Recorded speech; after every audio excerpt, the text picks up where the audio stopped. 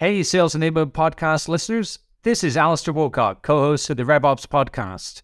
We have another special episode for you coming right up. So if you like what you hear, come and subscribe and join us at the RevOps Podcast.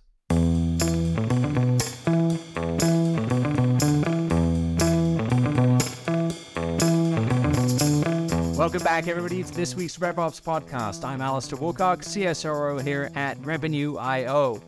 I'm joined today by Mallory Lee, Vice President of Revenue Operations at Nihilus. We are thrilled to have you back with us, Mallory. How are you doing today?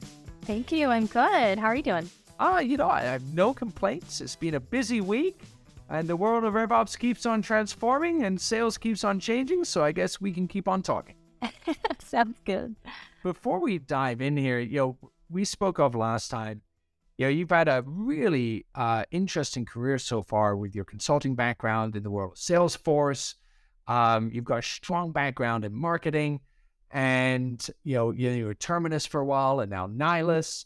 It's really fantastic, right? And I want to pick up for everybody where we left off. You said something that really struck a chord with me on our last time you and I chatted, and that was, don't let your RevOps team be the help desk.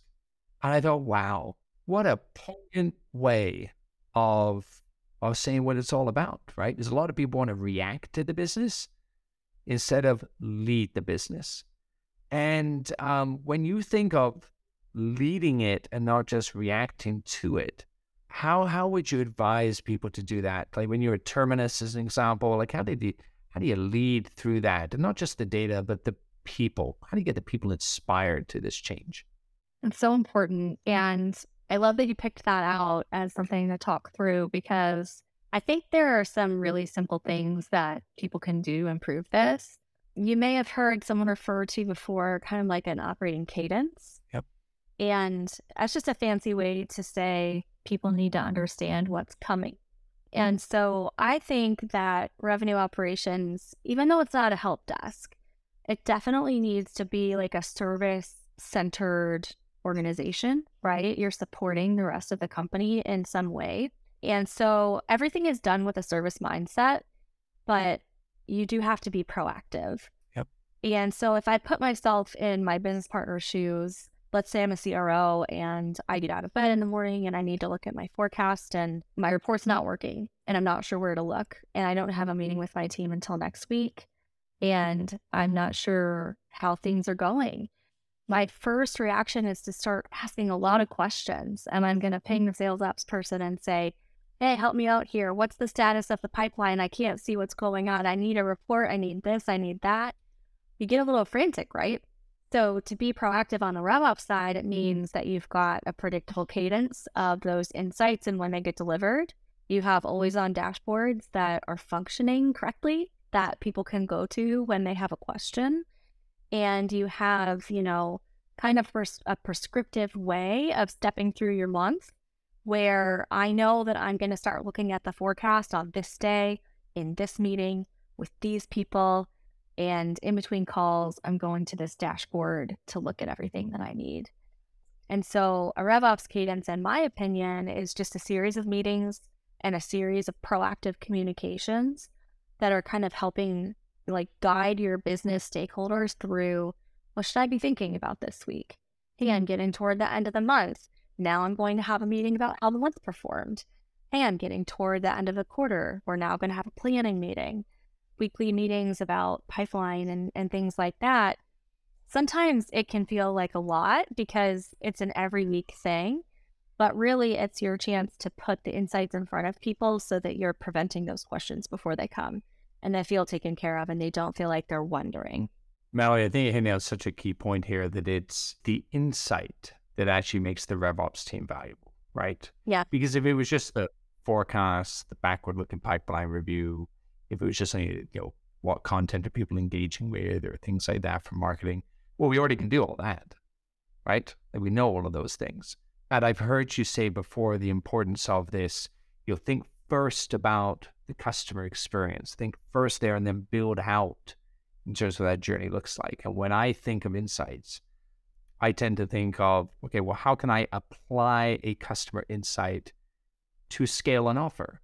How can I apply a customer insight to better personalize something?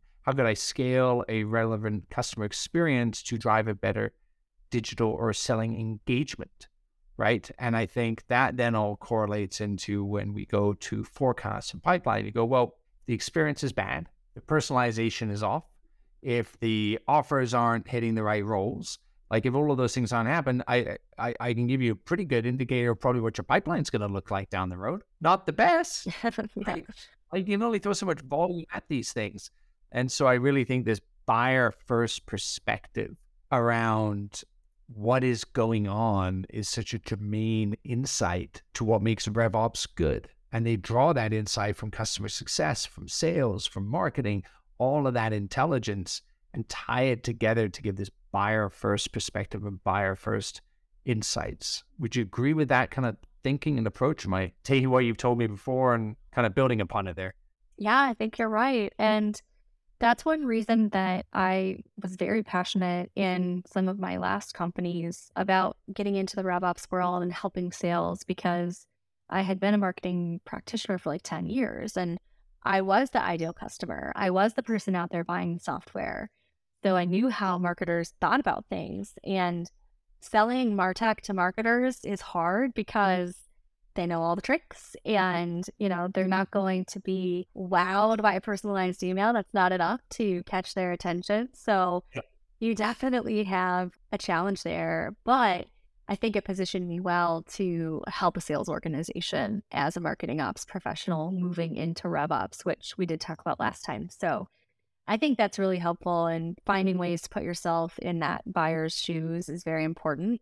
We've also seen, I think, a lot of growth in the community aspect of things. So a lot of products are creating communities where they can get to know these buyers at another level, give them a forum to trade notes with each other and communicate, and hopefully learn about them that way so that you're able to observe how do they want to talk about your, product or your area of expertise, and how do they talk to each other, and what challenges are they experiencing as practitioners.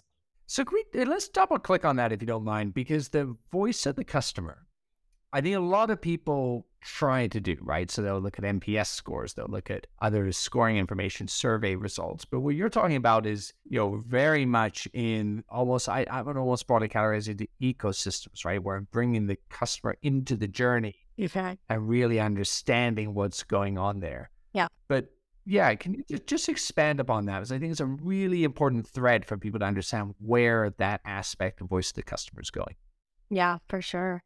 I've seen one very good example of this, and I'll brag on my friend. So my friend Brad Smith has a company called Sonar. Yeah. And before he even started the company Sonar, he had a Slack community called Wizard of Ops. And it was just a free online place for RevOps people to come together to talk shop. And these communities are popping up everywhere, and it's a great place to go get help from people who are in your same role. Yep. And you might not have anybody in that same role at your company, so you need to go outside of your company walls to trade notes with people. So he created that community, and it's not for Sonar customers. It's not for any particular kind of customer. It's just for RevOps practitioners. But now he does have a company called Sonar that is focused on the revenue operations and Salesforce admin kind of world. But think about the data that he has and the ability for him to participate in these conversations with people live to really understand their struggles. It's literally a place where someone goes and posts and they're venting and they're like, my sales territory is broken and I need help with this thing. And I tried to talk to Salesforce support and they didn't help me. Can anyone help me? Yeah. And you're witnessing firsthand some of the places where your prospects or your customers are getting stuck, where they're feeling pain, being able to understand that data and not taking advantage of it in like a bad way, but really just getting to know your customer, I think is so valuable, because the solutions that you build for them or the way you speak to them is going to be so much closer to the mark, and you will know what they're experiencing. And I think this is a really important caution for everybody listening and considering something like this. They're very powerful, building these kind of collaborative ecosystems to bring people in. But you can't turn them into direct selling channels. You can't be overly opportunistic on that. You almost need to let the organic groundswell occur that will absolutely drive revenue for you. Like they're proven, they definitely do. But I tend to think of them in this way, Mallory, where I'd say, all right, if I'm going to go build that ecosystem or modern voice of the customer approach, first of all, I want people to have a forum where they can feel they can clearly collaborate in a cooperating way across, like for like people. So that is value alignment, right? So I have similar personalities within that voice of the customer system, ecosystem, and I'm aligning them up to collaborate. Then where I can take it is, all right, once everybody collaborating, is there a way I could take that voice of the customer journey and actually help them potentially combine together to build together, right? Because you ultimately want to be able to collaborate to solve a problem. Like you mapped out, somebody came in, said, hey, I have this problem. What's people's advice? Okay, well, they're getting advice off the peers, but ultimately, can I put two peers together and solve a problem they weren't even thinking about? So now I'm posting and I'm thinking about very problems and I'm orchestrating that by saying, well, this person's really good at solving this problem and this person over there is there. So can I bring them together? And that's where you start to get into matching style voice of the customer systems where I can start to match up expertise. So I may say, well, Mallory, I know is super strong on the marketing side of RevOps and those MarTech stacks and what that looks like with Salesforce. How do I match her with the right person? Not just posting in the community, but actually start to network people deliberately together based upon that experience and profile and background. And, said simply, I think a good voice of the customer program is actually a matchmaking service. Yeah.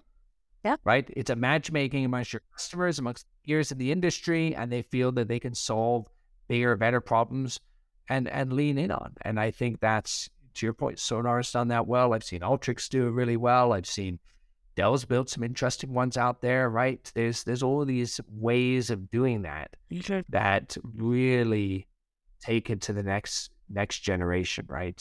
Cisco DevNet's a good example of that. But even companies like Walgreens, the consumer space, do that extremely well with medical information and lining people up. Interesting. So I think that I'm glad you bring out this voice of the customer piece because it's such an important aspect when we're taking a buyer-centric view to RevOps. Yeah. And I think you're exactly right. It can't be a sales motion. It has to be a very altruistic, we're here to help you out kind of mentality.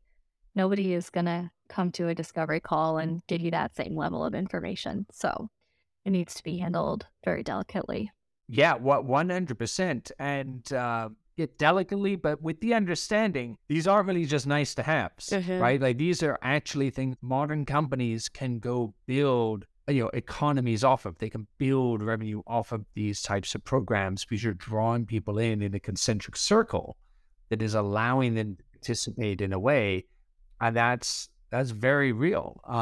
Like I can remember when I worked at Gartner back in the day, I did some work on some ecosystems, and I want to say it was about 18 months ago when you looked at board of directors' annual reports, the mention of ecosystems being more buyer-centric, like what we've been talking about, was mentioned 13 times more than it was a decade ago amongst boards of directors. So like at the highest level of Fortune 1000 companies, they're thinking about this. It's awesome. Right? Like this is companies going, I got to rethink how to do this. And when you look at people that execute on what you're talking about, a buyer-centric approach, strong voice of the customer, building these connected ecosystems to drive engagement, it's very indicative of top-performing companies as well. So, I think it's great advice, and not just in tech. That is the thing, we tend to think of that as, that's SaaS companies or product-led growth companies. Right. No, this is anything from manufacturing companies to hospital systems to travel industries, right? Across the board, the world is consolidating in a way where customers they demand interconnectivity. They expect these things to be integrated in their lives now, right? That consumer experience traverses the B2B world front and center all day long. Yeah, it's very true. You'll be fired up on ecosystem thinking. So thank you. I love it. Unexpected turn.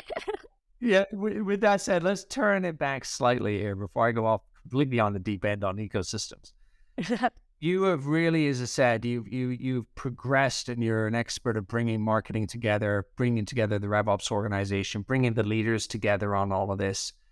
Who are some others? And you've just said how important it was to collaborate with industry peers. Where do you turn for your advice? Where do you turn for inspiration in what is one of the, it's a dynamic space right now. It's a changing space. It's an evolving space. Who are you connecting with? Yeah, that's a great question. So I am a member of Pavilion, which used to be called the Revenue Collective. Definitely some great, strong relationships there and some great forums to understand what other RevOps practitioners are doing. So that's definitely one spot. That's how I met Rosalind Santaelena. She's one of my friends in this space. Jeff Ignacio, a couple of other people there for sure. Daryl, really strong marketing operations voice in the market right now. So I get a lot of inspiration from them and have talked with each of them kind of individually about various topics. I think everyone is always very open to a one-on-one if you just want to get to know them and trade notes, which is great. You can fill your calendar up pretty quickly if you're not careful. So you have to be a little bit measured about it, I'm assuming, but that's been really nice. And I think that LinkedIn has continued to be a strong source of information for anybody that's looking to learn. So I've loved that. I've tried to stay active on there and make connections and wade through all of the SDR messages, right? But generally speaking, it's still a very, very strong resource. And during the month of October, I actually had some time off before I was starting my role at Nihilus, and I knew that I needed to learn more about this product-led world and thinking through, how you transform from a MarTech person to somebody selling to developers and working with different companies. So I started researching that world as well. And there was a good podcast that I found called OpsCast. Have learned a ton listening to that program and speaking with people there. So I'm doing that quite a bit and just looking for admirable companies where I can look at their good ideas and see what I can steal in a way. I think there's some great functional tips there, Mallory. And I'll give you the final word in terms of where do you think the market's going next, and as well, where's Nihilus heading in this journey that you're taking them on in the world of RevOps? Yeah, great question. Nihilus has been around for a handful of years, actually. I think maybe about 8 years. So we're in that sort of scale-up phase right now. And I think we talked last time about how they didn't have a dedicated RevOps leader before now. So I'm stepping into kind of a new role, but there's already a strong team. And so our charter is to build that cadence that we talked about. And our charter is to help with that connectivity and seeing data throughout the customer journey in a way that supports all of our various departments. So right now we've got some really great sales visibility, but we need to bring in a better understanding of the product and the trials and what's happening there. So building that instrumentation along the way for people that are using Salesforce or marketers at our company is going to be really important. And of course, keeping that user journey at the center of it all right now. Well, it's been fantastic. I've loved all the insights on the thoughts on the voice of the customer journey, the biocentricity. These are great nuggets for anybody listening in. And Mallory Lee, thank you so much for joining us. It's been a pleasure having you on, and keep on making Nihilus better and better. We love what they're up to in terms of the APIs and everything else. It's brilliant where that is headed as a service. And keep in touch. For everybody listening in, don't forget to like and subscribe, and don't forget to phone in with your questions. You can reach us at 323-540-4777. That's 323-540-4777. And we will see you on next week's podcast. Mallory, thanks again. Thank you. Thanks for having me.